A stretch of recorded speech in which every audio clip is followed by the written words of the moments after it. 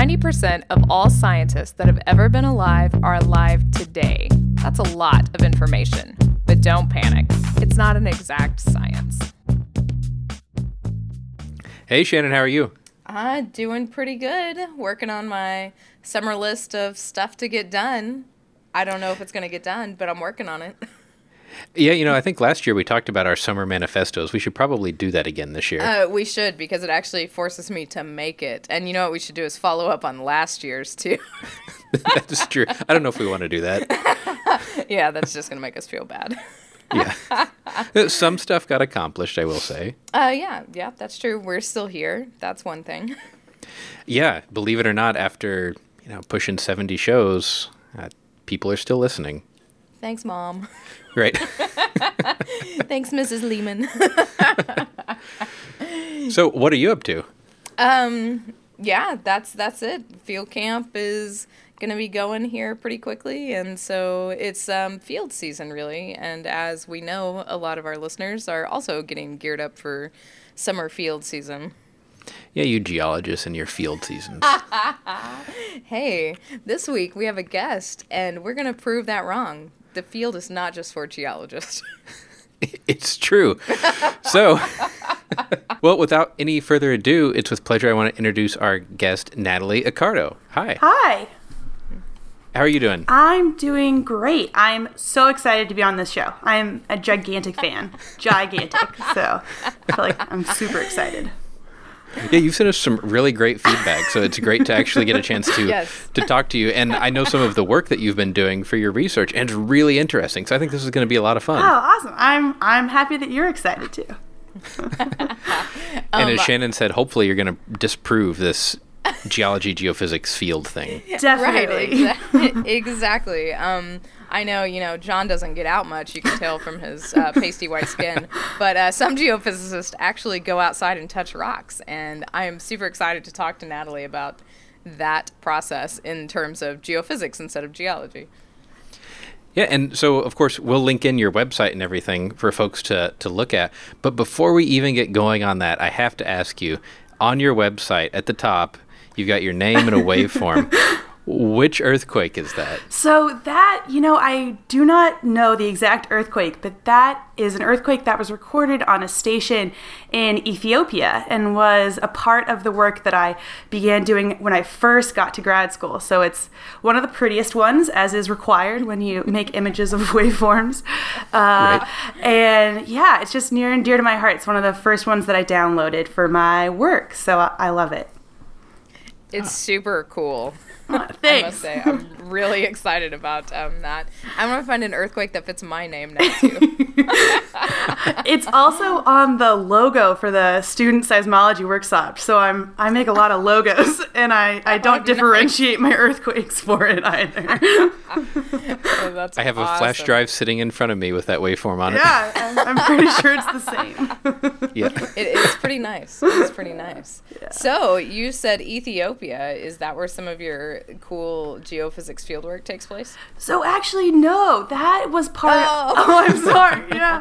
No, it's this amazing thing in seismology where after you collect seismic data in the field, it's open to the academic public 2 years after you've collected it. And so that data was collected in 2001 to 2003, and then in 2012, I just went online and downloaded it right away. So that is not one of the many seismograms that I helped to collect. But it's actually not too far.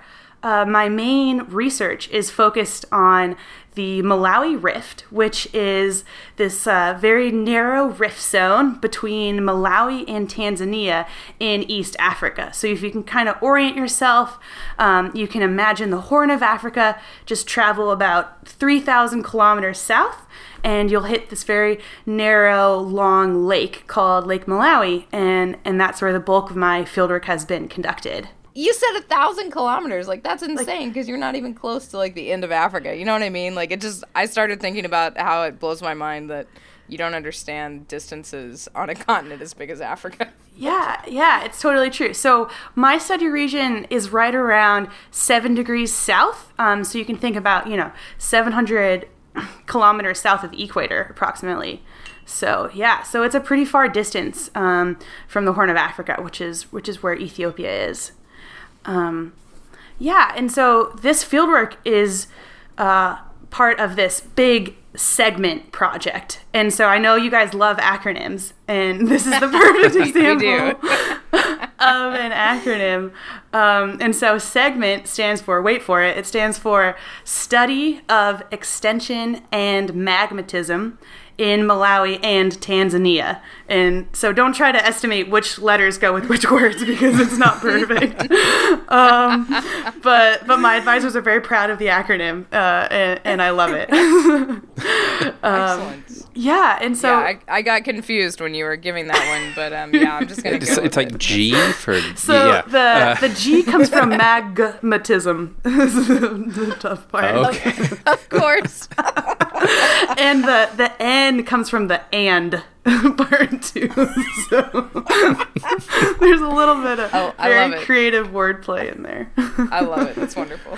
Well, so I'm pretty curious. So you said lake, Yes. and does that mean you're talking about marine geophysics? So yeah, so I am talking about both, actually. And so we had this big project out there to study the shallow earth structure there. And to do that, we had both seismic instruments that we deployed on land, just like regular old seismic deployments. And then we also had a big deployment where we put instruments in the lake. And we call these affectionately lake bottom seismometers. More commonly, like 99% of the time, these instruments are put in oceans and are more commonly called ocean bottom seismometers. So we absolutely adore our few lake bottom seismometers. Yeah, and so this was a super unique experiment because of the combination of these onshore, the stations that were literally on land, and also these few offshore instruments that we put in the lake. And I'll just say that we're doing this in Malawi and Tanzania because this is where there is a continental rift system, which is where the continent is rupturing apart or is tearing apart. It is in just the beginning stages of it. We're calling it we don't like to call it a young rift because the dates are still being debated, but we call it an immature rift, as if it's being naughty, a very immature rift system there. And so, yeah, so we're trying to understand, what does the Earth structure look like beneath this rift system, and how is the continent tearing apart here? And so to do that, we put out 55 on-land seismometers.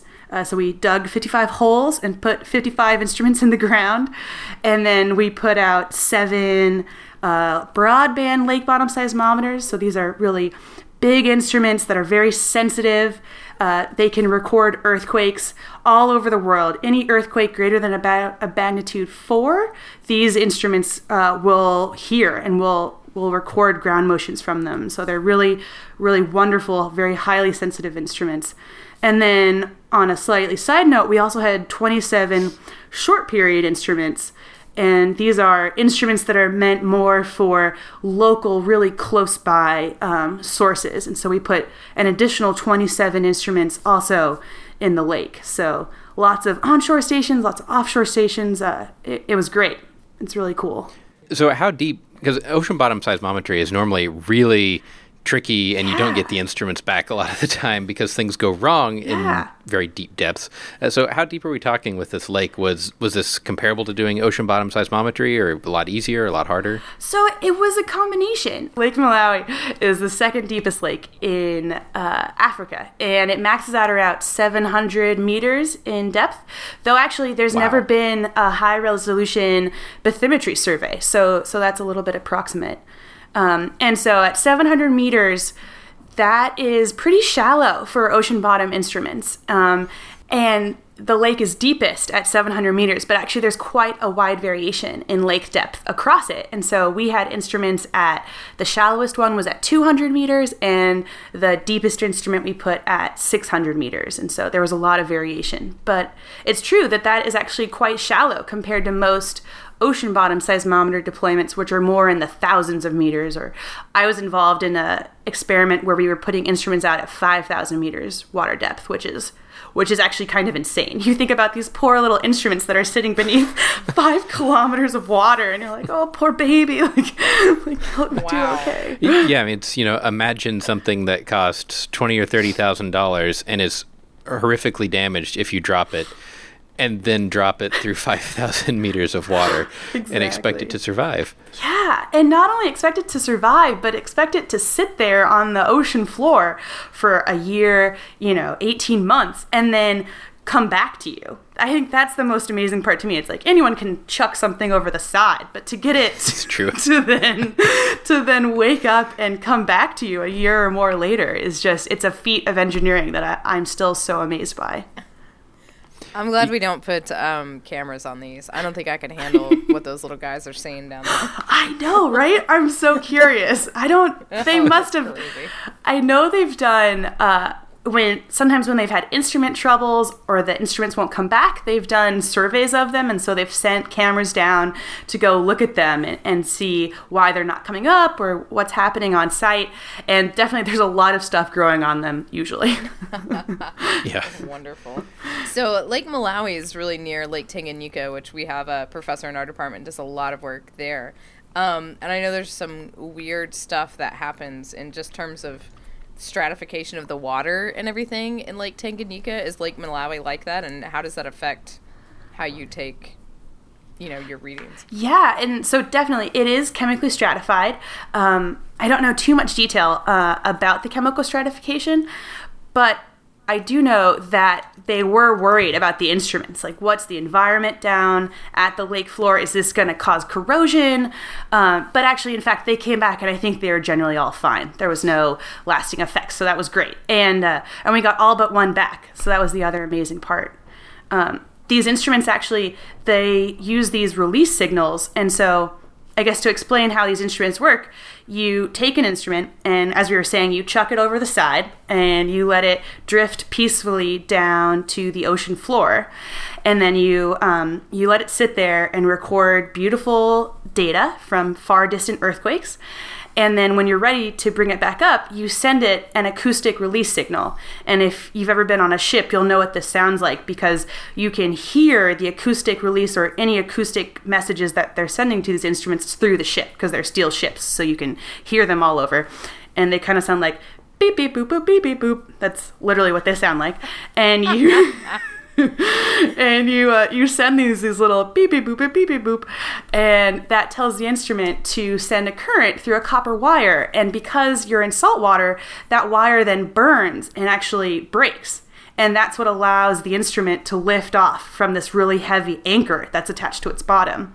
And so, since we were in a freshwater environment, this was not going to work. We couldn't throw these instruments down and expect these release systems to work. And so, the wonderful people at the University of California, San Diego, at the Scripps Institution of Oceanography, built new release systems for us, and those were not dependent on salt water, and we had all of them but one come back. And the one that didn't come back, we don't think came back for issues with the release system. So it was wonderful. I think they were very nervous when they waited for that first one to come back, because it was kind of like, if one comes back, they're all going to come back. So I think I didn't even know how you did this. So these things just like pop up out of the water and you just go catch them? Yeah, you literally, wow. It's amazing. I have some photos of it, but one of the first things I did in the field was I went out on one of these OBS recovery cruises, and it wasn't too hard of work. We were about 700 kilometers south of Hawaii, so the weather was nice. It was winter time, so it was a pretty sweet deal. Wow. But these instruments were in 5,000 meters of water, and so you sent them these release signals, and then they need to float up through the water column. And even though they're moving at like 30 meters a second, that still takes a really long time. And so you need to wait on station for about 2.5 hours. We had to wait for these instruments to come through the water column, and you're monitoring where they are. You send them the little beeps, and then they beep back at you, so you can try and triangulate where they are.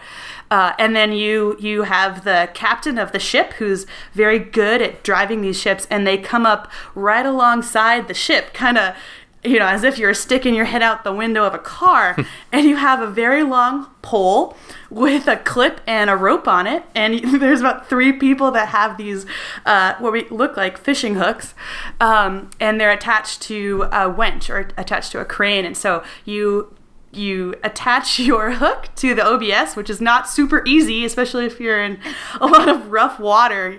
You're trying to kind of catch this OBS as it's bobbing down the side of the ship, and hopefully you catch it on the first try, and then you pull it back on board. But so yeah, it's kind of like fishing for OBSs. So I guess that's sort of the same procedure, like for hooking crab pots and that kind of thing that you see on Dead Man's Catch, right? That was exactly what I was thinking of. I'm not super familiar with that technique. But yeah. And now, how big are these instruments you're trying to catch? They're quite large. I mean, they probably have to be about 4 feet tall, a couple feet wide. So they're square, big instruments, and there's a couple different places where you can try to catch your hook on it. They definitely, when we went out and got the first few, I was definitely not allowed to help. But by the end, I think people who had enough faith that they let me get out there and kind of hang over the side and do it, and it was really great.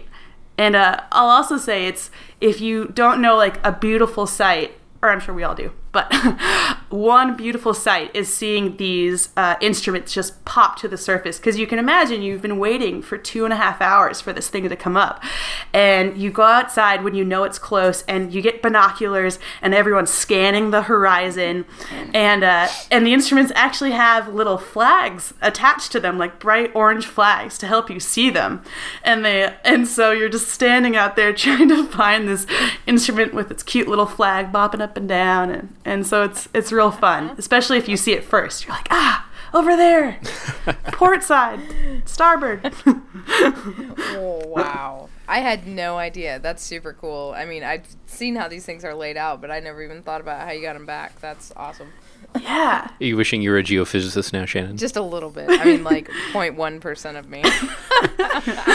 Because, I mean, being in a ship is one thing, but hauling geophysical equipment over land is not fun. Yeah. Like, you think my chainsaw in the water is bad that we have to haul, but my goodness. Yeah, until you've carried heavy car batteries and cases of equipment up the sides of hills, yeah. Yeah, exactly. That stuff is seriously. There are so many batteries in geophysics, and they're so heavy. Well, so I actually have a question. So for the instruments that you had, your lake bottom seismometers, I'll stop calling them OBSs since they're not. Do you see actually like T waves or T phases in this data? That is a great question. We have not seen it right off the bat, but I can't say that for unequivocally at all. I would wonder if you had enough water to actually.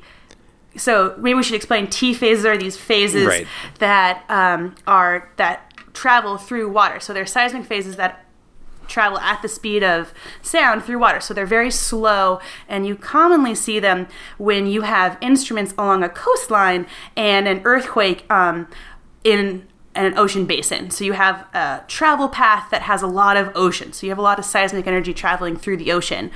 But I would have to think Lake Malawi, it's a really cool lake. It's super long. It's about 600 kilometers long, almost perfectly oriented north-south. But it's only about 50 kilometers wide, so it's quite narrow. And so for the observation of T waves, I would have to wonder that unless you had a perfectly oriented earthquake directly north or south of the lake, if you would have enough distance for these waves to actually separate out due to the different velocities that they travel at. But that's a great idea. I should look for that. Yeah, because, I mean, they get trapped in this minimum sound, like, SOFAR channel, right, in the ocean. So it'd be interesting to see, especially if this lake is really stratified. Yeah. If they can get trapped somewhere. I like the T phase, so I was curious if you saw it. I know we do this thing called record reading every week at Lamont Doherty Earth Observatory where I work, and that's where a graduate student has to stand up and talk about an earthquake that happened during the week, and you have to present the actual data from it and stand up there and in front of a bunch of professors and scientists identify, here's the P wave and the S wave, and we always, if there is an earthquake with a large oceanic path, we're like, where's the T phase? Where is it? You get bonus points if you have it. So.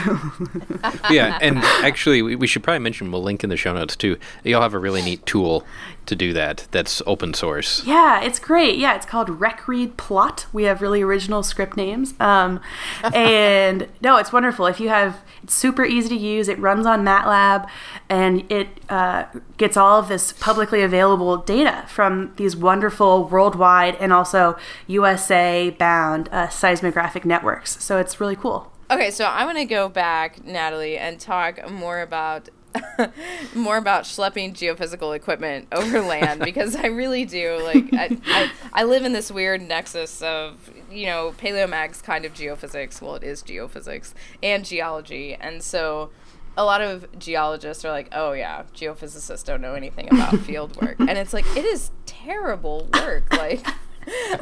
I'm assuming you have some really good stories about how difficult it is to schlep this equipment. I mean, it's one thing being on a boat, but Yeah, it's amazing. I had only done ocean research or research on oceanic vessels for the first for the first year and a half of my graduate school, and then finally it was time to start work on this segment project, which was a land-based thing. And I think to my very uneducated mind, I was like, oh, this is going to be easier. Like, we're not out in the middle of the ocean. Everything's going to be fine. And no, it's way harder. It's orders of magnitude harder out in the real world, as we'll call it.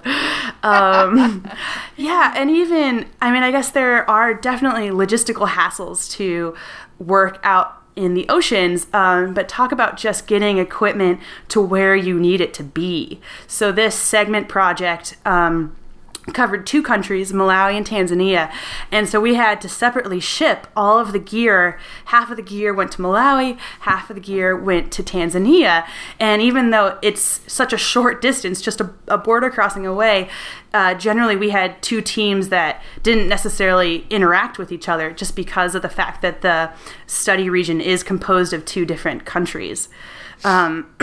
And then in terms of actually schlepping the equipment, I think John mentioned that batteries are heavy. These are very heavy. And so at each site, we needed about 2 car batteries. And that was just the beginning of the packing list. When you are installing a seismometer that's going to sit somewhere for a year, 2 years, 3 years, you need a lot of gear. And so actually the most gear was the things that were needed on site. And so when you get to a site, you want to make sure that your seismometer is both going to be in a very quiet place. You don't want people running around it or making a lot of what we call cultural noise. You don't want a lot of really tall trees next to it, because actually the swaying of the trees will actually shake the ground and give you noise that you don't want. And so the first thing you look for is, a low noise environment. But then the other really important thing is safety. You want to make sure, since you're going to leave this instrument there for, maybe 3 or 6 months, that no one's going to come and take it. And so part of the way to do that is that you actually bury these instruments. And so where we were, we dug about meter and a half deep holes.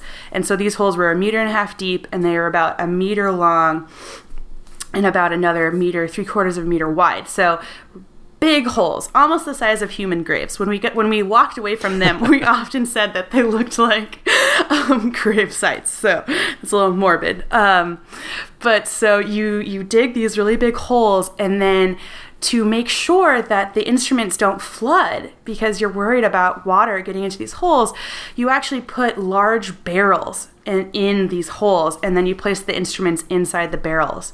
And you actually have 2 barrels, because you have one for the seismometer. And you want to keep that really waterproof and perfect, and also you want it very well coupled to the ground. So you want this instrument to actually sit on a little pad of concrete, so that if the ground moves, it moves, and you have a coherent connection between the 2. And then you have a separate barrel that's full of your car batteries. It's full of your data recorder, so the actual computer that takes the data from the seismometer and stores it. You have things for power that modulates the power from the solar panel, and just so many wires. I can't tell you how many wires are in these barrels. And so, and that doesn't even include that at every site you have a solar panel, like I said, and you have a GPS clock. They look like little hockey pucks that you attach to a roof or to something that has a little bit of elevation, so that you can get really good timing, because seismology is all timing. You need really perfect timing. And so if you can imagine, oftentimes we would pack the cars up maybe to try and deploy 3 or 4 stations. And so that's 6 barrels, 4 solar panels, these really big R boxes. These are these really big gray plastic boxes that the instruments come in. And before you know it, these gigantic cars or pickup trucks that we take are just packed to the brim. You're just, you're shoved in there with just anything and everything. And so I have most of my memories, I feel like, are from very tightly packed cars. And the best would be we would be in these super full cars, and then our colleagues or someone would see someone selling watermelons on the side of the road, and he would be like, "Oh, these look great," and he would buy 4 watermelons. And so if you can imagine, you're already in this overstuffed car, and then he's brought back 4 watermelons. And so I just have this amazing memory of me and my advisor sitting in this full car, each carrying a watermelon in our lap, because there's nowhere else to put it. See, this is what geophysicists that sit behind computers miss out on, Yeah. Watermelon-filled car rides. That's what I remember. Right, exactly. Like, putting a watermelon in your lap in front of your computer is not the same thing. Well, yeah, I mean, when we did the geophysics field camp for students at OU, it was a full 15-passenger van, at least, of just equipment that we drove out there. And that was not, that was a very small seismic system. That was a ground-penetrating radar, a couple of magnetometers, and a gravimeter. And that filled up a huge van. And that's nothing near the quality of what you're doing, or near the, had to be weatherproof, because if it was bad weather, we weren't out there working. Yeah. Yeah. And then we took a Betsy gun this last year, and so that filled up the entire back of a Yukon, in addition to all the other stuff we had to schlep out there. So yeah, I get to do all the packing and none of the fun of the geophysics field camp, I will say. I kind of took it over for a morning last year, because I said I packed this Betsy gun. It was ridiculously hard to pack. I'm going to shoot this thing. So I took over their seismic source for a while, just for research purposes, obviously. Why else? Exactly. There was no other reason. Well, so that actually brings up a really good point. So a Betsy gun's a way to generate a known impulse source. And is all this work that you've told us about, is that just using earthquakes as sources, or was there some active source component to this too?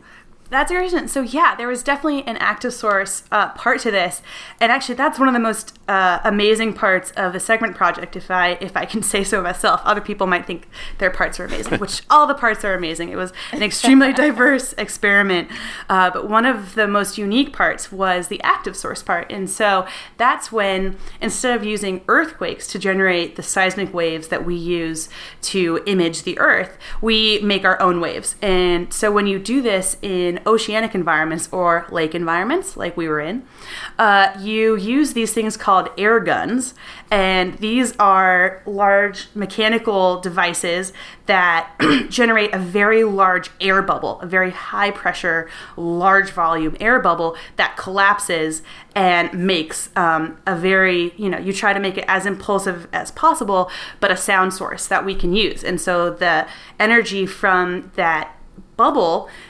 generates waves that travel through the subsurface, and we can use them just like we use the seismic waves that travel from earthquakes.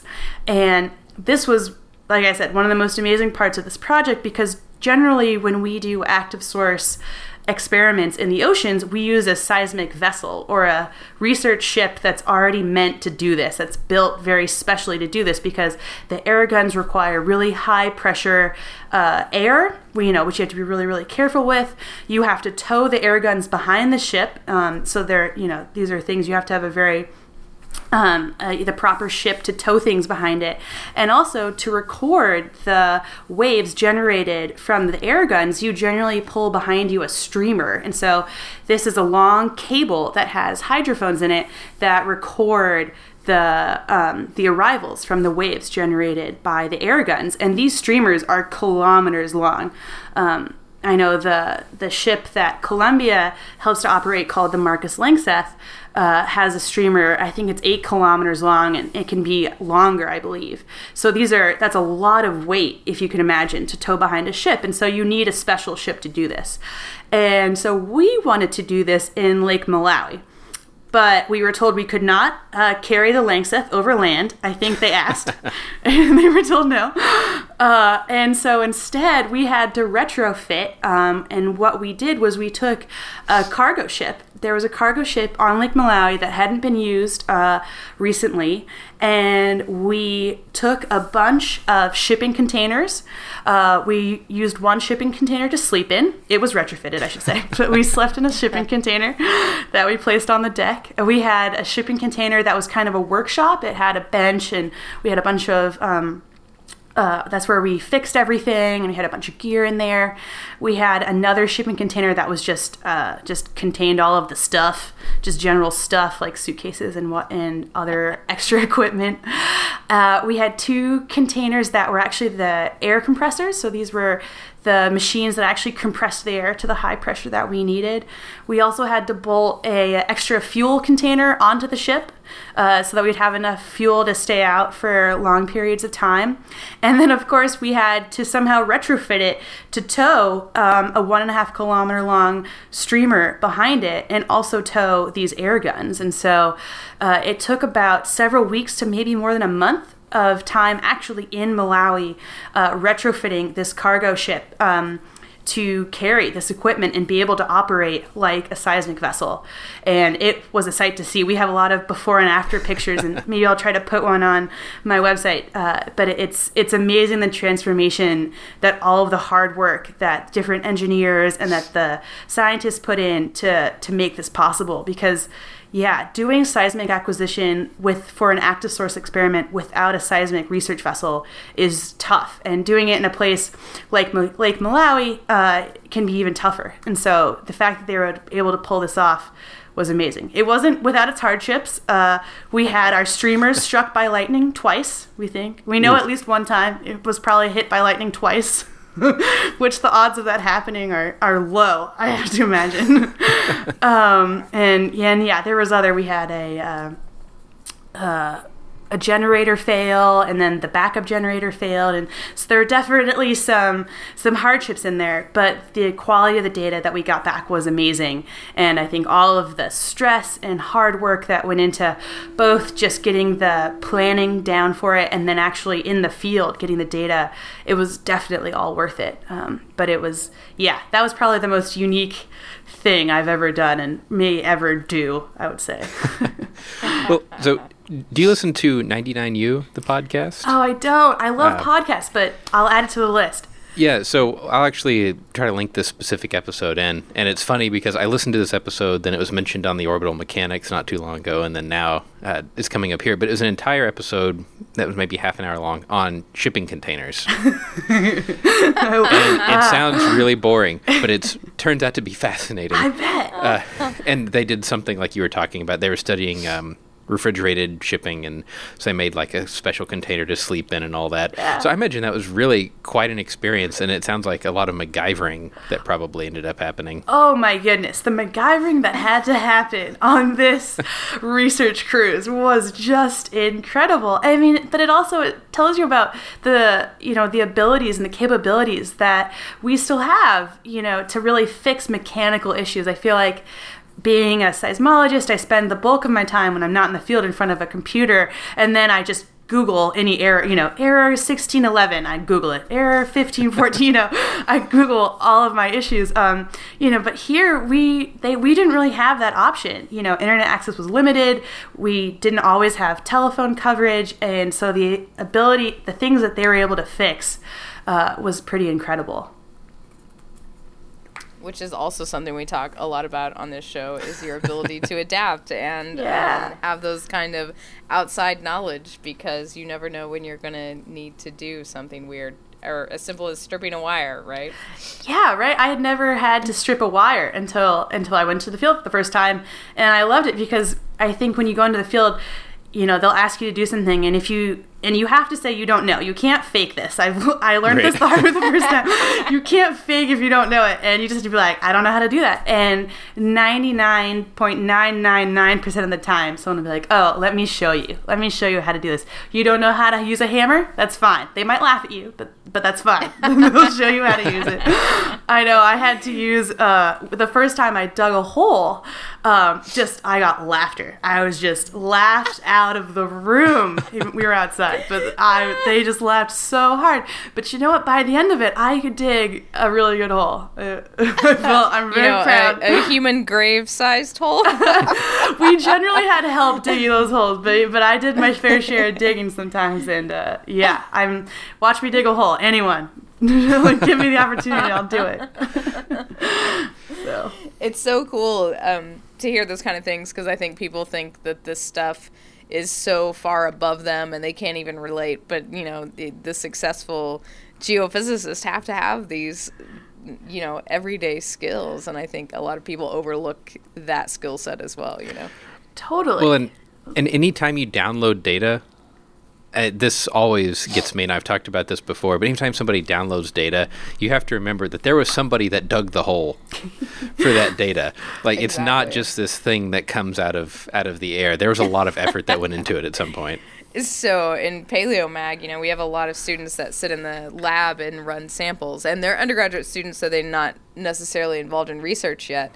And we try to tell them, you have to be careful with every single sample. They're impossibly hard to get.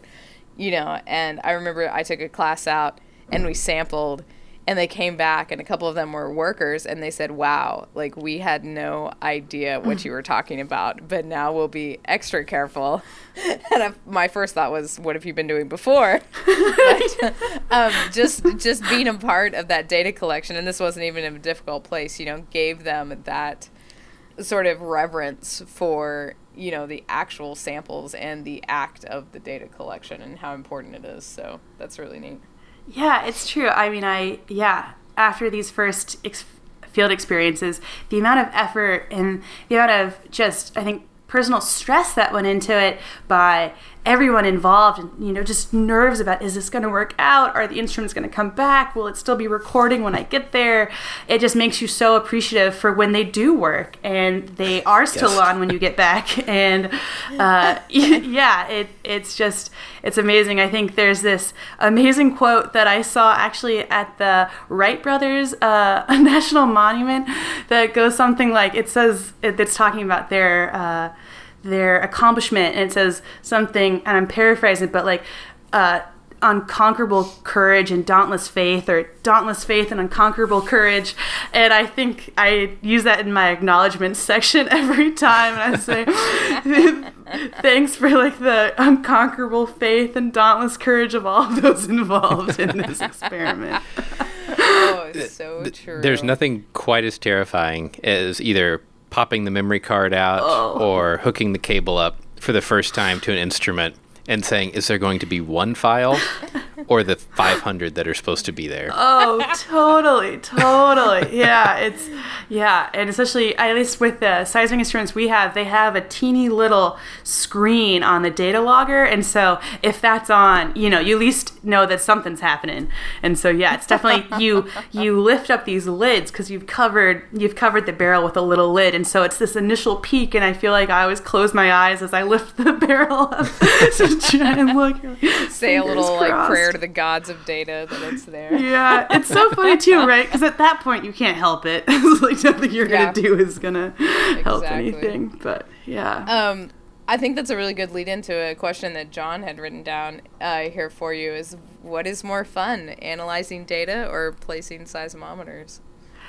I have to say, so it's been about 6 months since my last fieldwork opportunity. And I'll say that in the first 3 years of grad school, I was out in the field for about 7 or 8 months total. So it was a pretty big part of my graduate career in the beginning.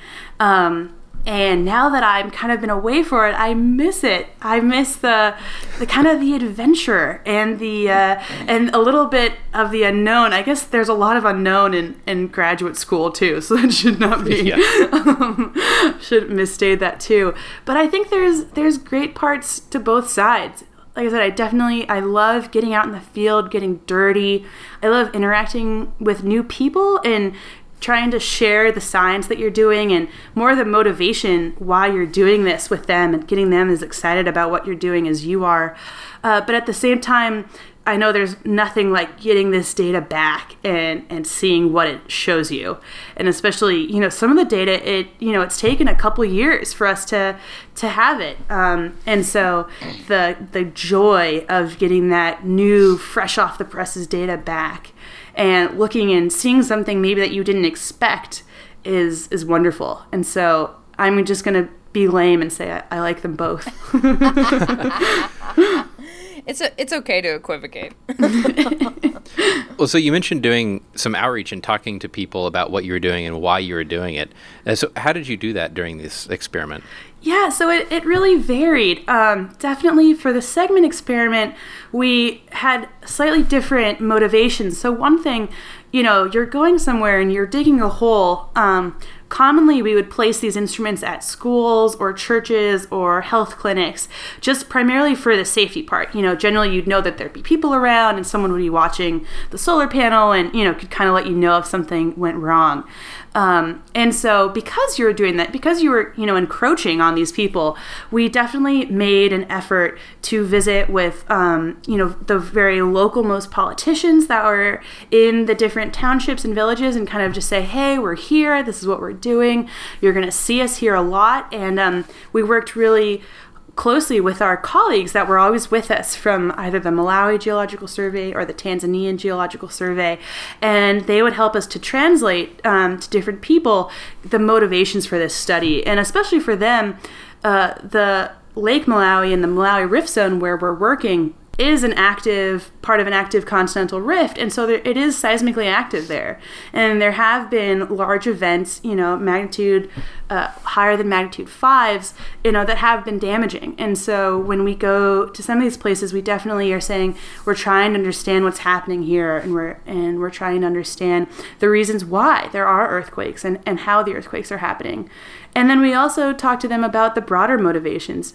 Everyone that we met almost knew about this concept of the East African Rift Valley, or the Great Rift Valley, which is the broader rift zone that the Malawi Rift sits in. And so the East African Rift System runs 3,000 kilometers from Ethiopia in the north all the way south to the southern tip of Lake Malawi. And so this is this gigantic rift zone. It's one of the largest presently active rift zones in the world today. And it's just amazing. And so to do outreach, we talked to the local politicians and also the people where we were actually installing the sites, telling them about some of the hazard sides of what we're trying to doing, as well as the broader motivations. And then actually hands-on things is we brought with us, one of the PIs that is involved with this project had the wonderful idea to bring with us educational posters. And so we brought a bunch of educational posters about earthquakes and how we study earthquakes and the science behind earthquakes. And we would hand them out willy-nilly. Anyone who wanted one, we'd give them to them. And it was great because we'd come back months later to check on the instruments, and they'd be hanging in the schoolrooms or in the political office. And so that was great. That was definitely how we did the bulk of our broader impacts and getting to know the locals, was telling them about our research and handing out educational posters.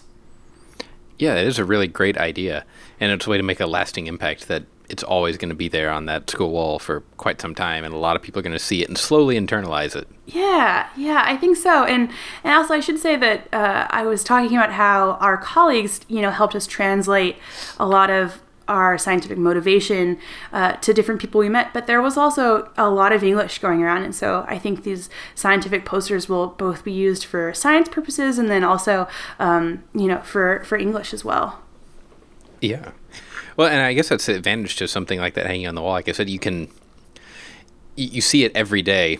And I know people probably remember some poster that was in a workplace that they worked in 10 years ago because they saw it every day on the way to, the bathroom or the water cooler or whatever. So it's an easy way to make a long impact. Yeah. So I have a question that we like to go on this kind of topic here of what do you like to use every day? What tool, technology or otherwise, must you have to work? My go-to is Evernote. And so if you don't know what Evernote is, one, you should know.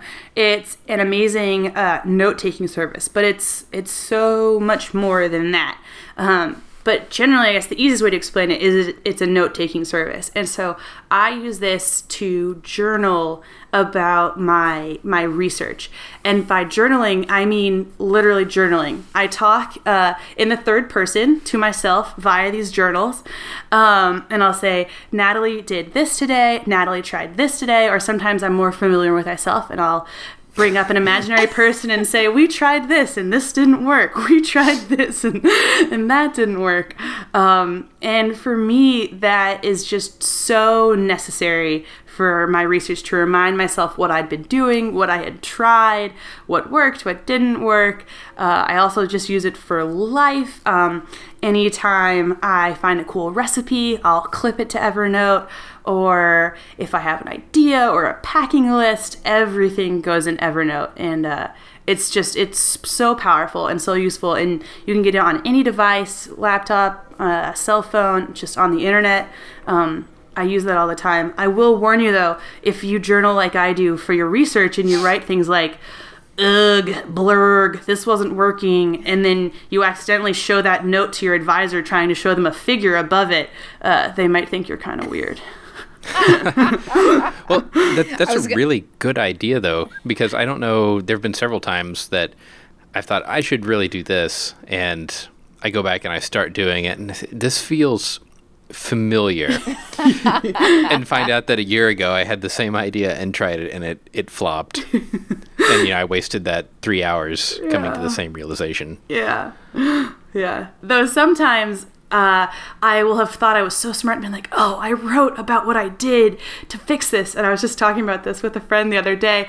And then I would go back to the note and it'd be like, I tried something and it didn't work. And then I tried something else and it didn't work. And I wrote a code and then I won't write the name down of the code. And so then you're kind of like, well, that's great, former self. Like, thanks for all the help.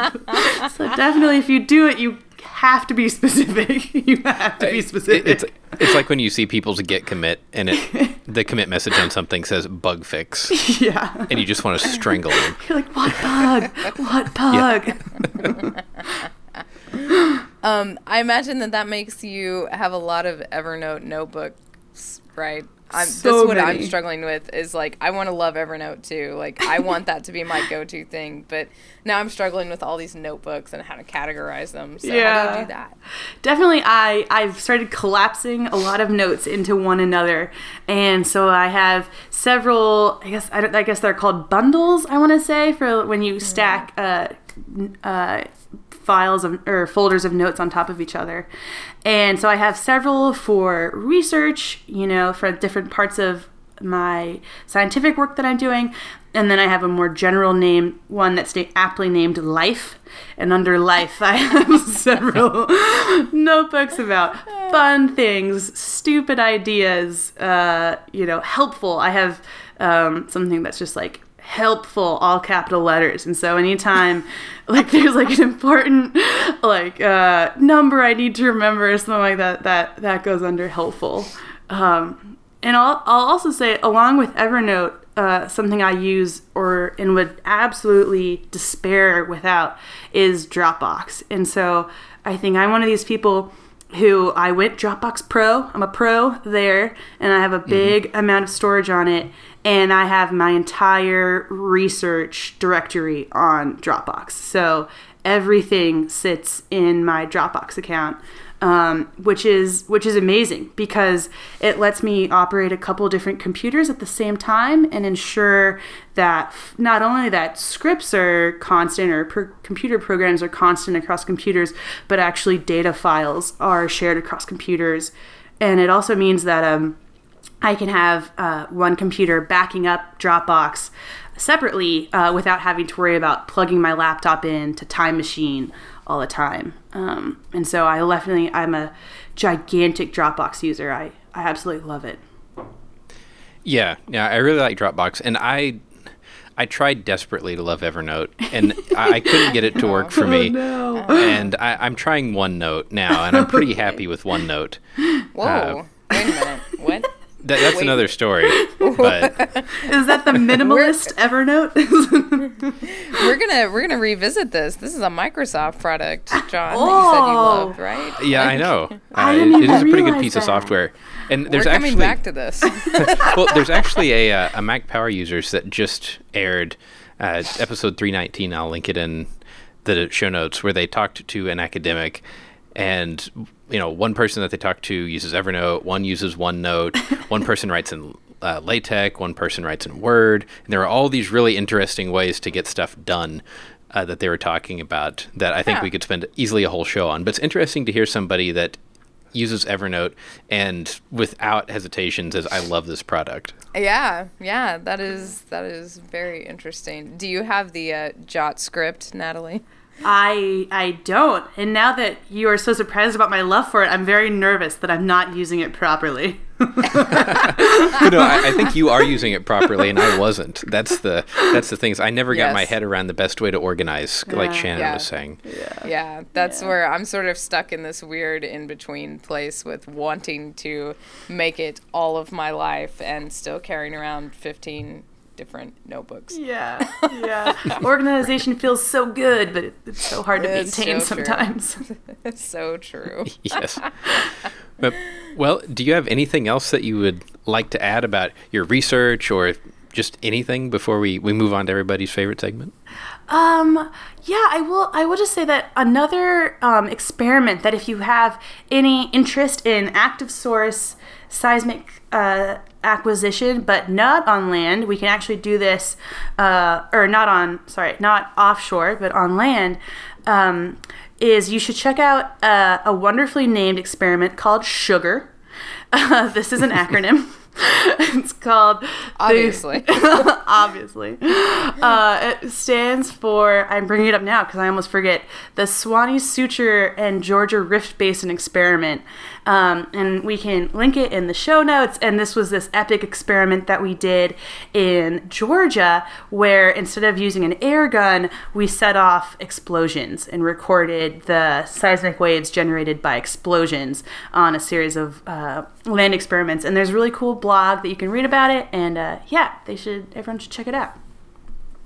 Yeah, absolutely. And I will say, I said it earlier that we are going to link your website in, but you've got a lot of really cool stuff on the blog on your website that people should go check out as well.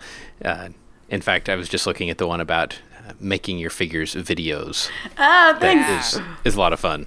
Yeah, I kind of use my website a little bit like Evernote too. I feel like it's like, I finally figure out how to do something. It's like, I'll write a blog about that. So I like to think that if there's another clone of me somewhere that's like, why is making videos in MATLAB so hard, that they'll stumble upon this little blog post and be like, it's not so hard.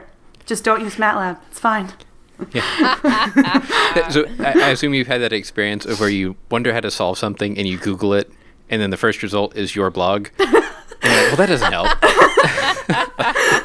I actually haven't had that experience, but maybe I'll tailor my Google searches now to have that happen. That's pretty good. It's disconcerting when you're like, how to animate, and for me, Python on the end of everything. Yeah. And then the result's like, okay, I know that. And it's not working. So that didn't work the first time. Exactly. Well, I guess with that then, we should move on to everybody's favorite segment of the show, Fun Paper Friday. Yeah. Yay! Yay. Still no cowbell. No cowbell. I've resigned myself to Monty Python like exclamations of excitement. And so, Natalie, you picked this paper, and that means that you have to read the title Okay. because I'm not going to on radio. This is an epically amazing title.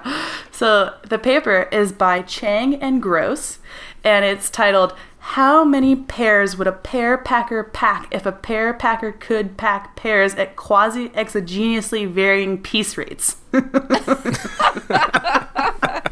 It's beautiful.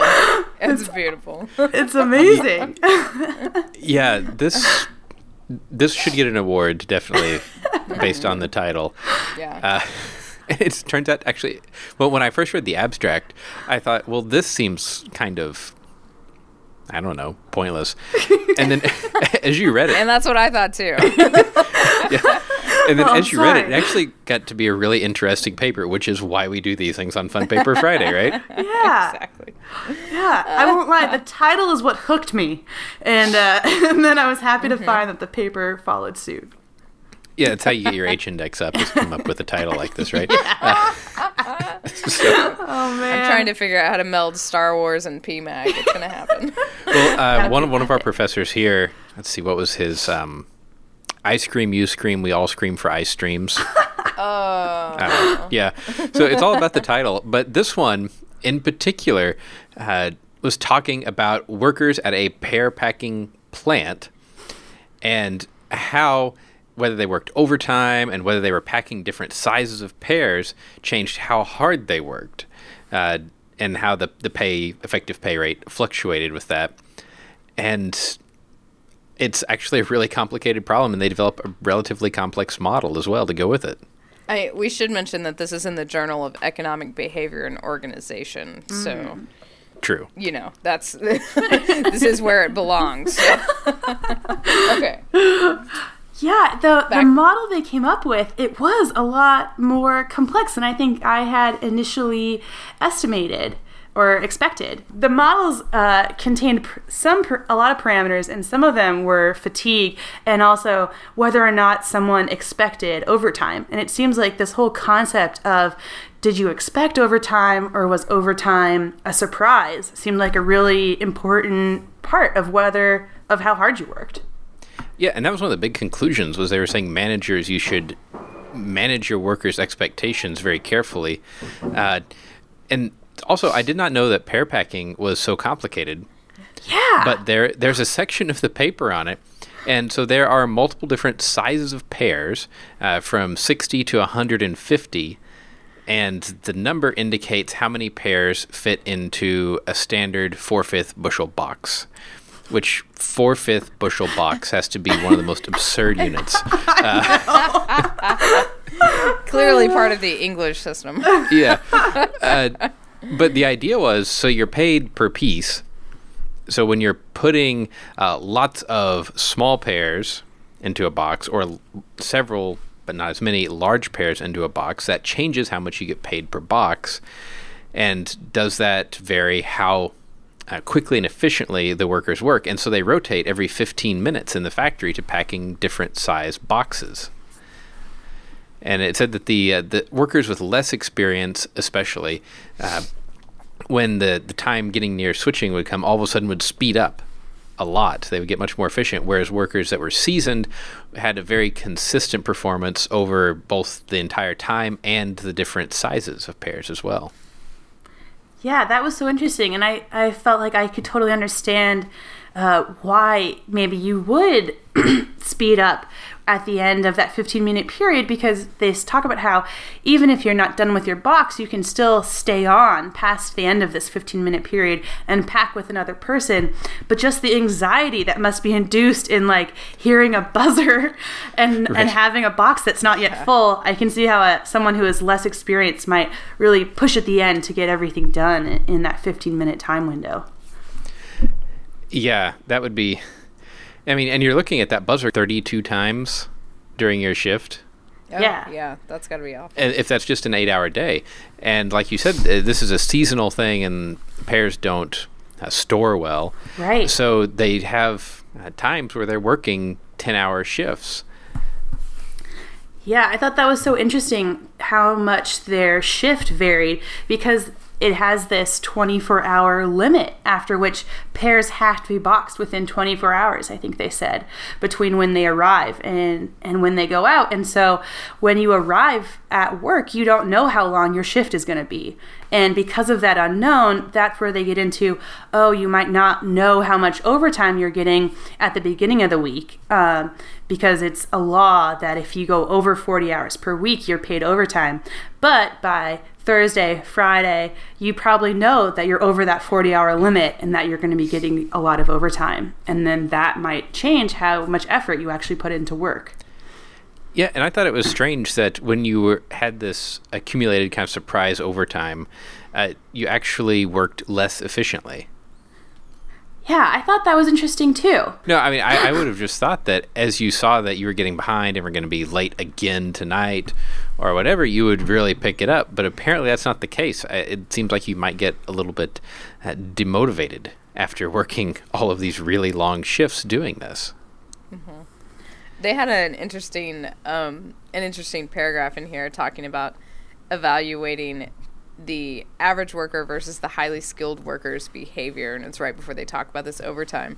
And I loved it because they say we cannot distinguish the hypothesis that highly skilled workers are better able to generate and incorporate rational targets. They cannot distinguish that hypothesis from the alternative hypothesis that more skilled workers are simply more rational than their less skilled peers.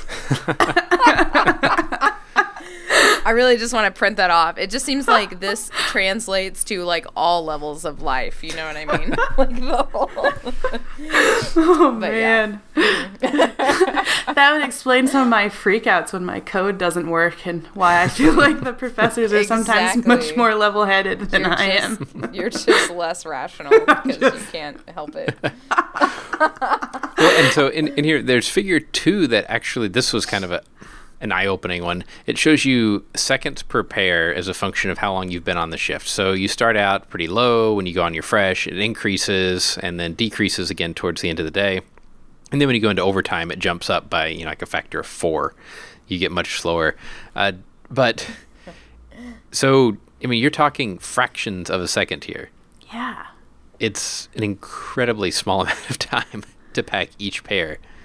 Yeah. I think they said what the average packing a pair was between 2 and 2.4 seconds, depending on size. Yeah. Yeah. And I mean, and then you're increasing that by over half a second when you go into overtime. Really and if you're slowing packing it down. Yeah, and if you're packing a box of a couple hundred pairs, that adds up pretty quickly. That's true.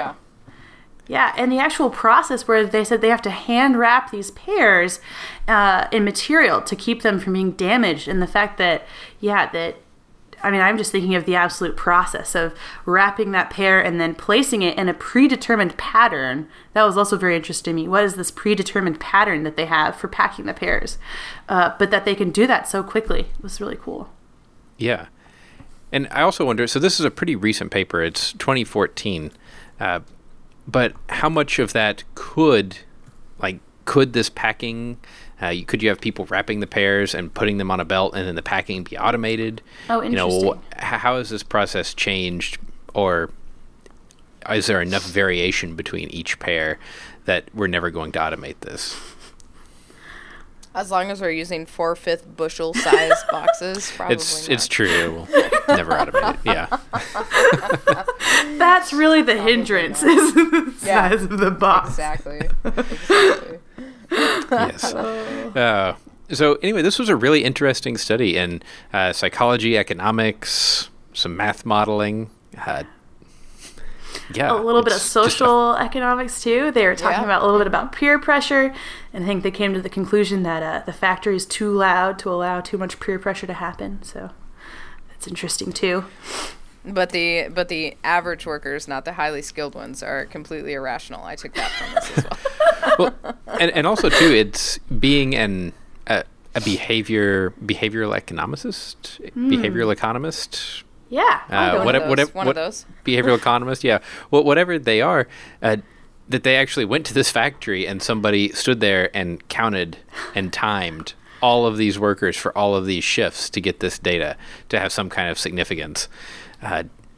That's an interesting, different kind of field work. Yeah, that is true. Another one of my favorite highlighting sentences was saying how that the unskilled workers were consistently surprised at the end of every 15 minutes. And I just, like, that brings to mind, like, what did that person observe standing there that made them think they were consistently surprised? Yeah.